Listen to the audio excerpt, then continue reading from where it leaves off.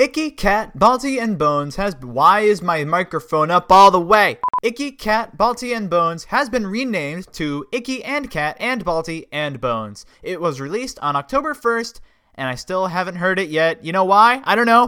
The episode is based on the legend of Sleepy Hollow and includes some actors that you probably already know about by now. The episode is an extended episode at a runtime of about 33 minutes. This is one of the longest episodes, trailing behind In My Image, BTV Live, the 30th Birthday Live Show, and other episodes. Young Wit and the Thieves of Barrymore will have a preview in the Adventures in Odyssey Club on October 24th. Here's a summary.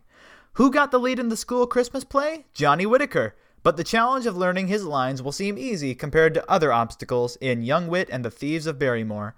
After Johnny's unusual cloth goes missing, strangers show up asking about the gold he and Emmy found. Then the whole family must adapt to a tragic accident. Andrei Stoica will be the narrator for The Imagination Station Book 4. Why is my... Come on! Andrei Stoica will be the narrator for The Imagination Station Book 4, Revenge of the Red Knight. It premieres in the Adventures in Odyssey Club on October 15th. Aaron Folan has composed the music for an episode that will air on April 4th, 2020. This will most likely be an episode in Album 68. The episode is written by Marshall Younger and is evidently a nostalgic story.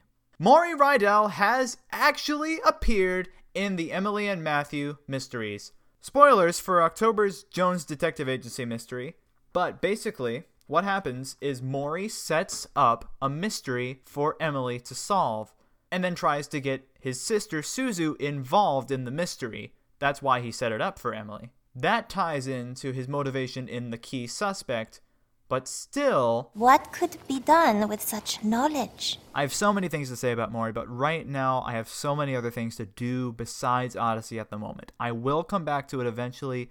It probably won't be anytime soon, though. That's all I have for now. If there's any other news that I've missed, please send me a comment about it.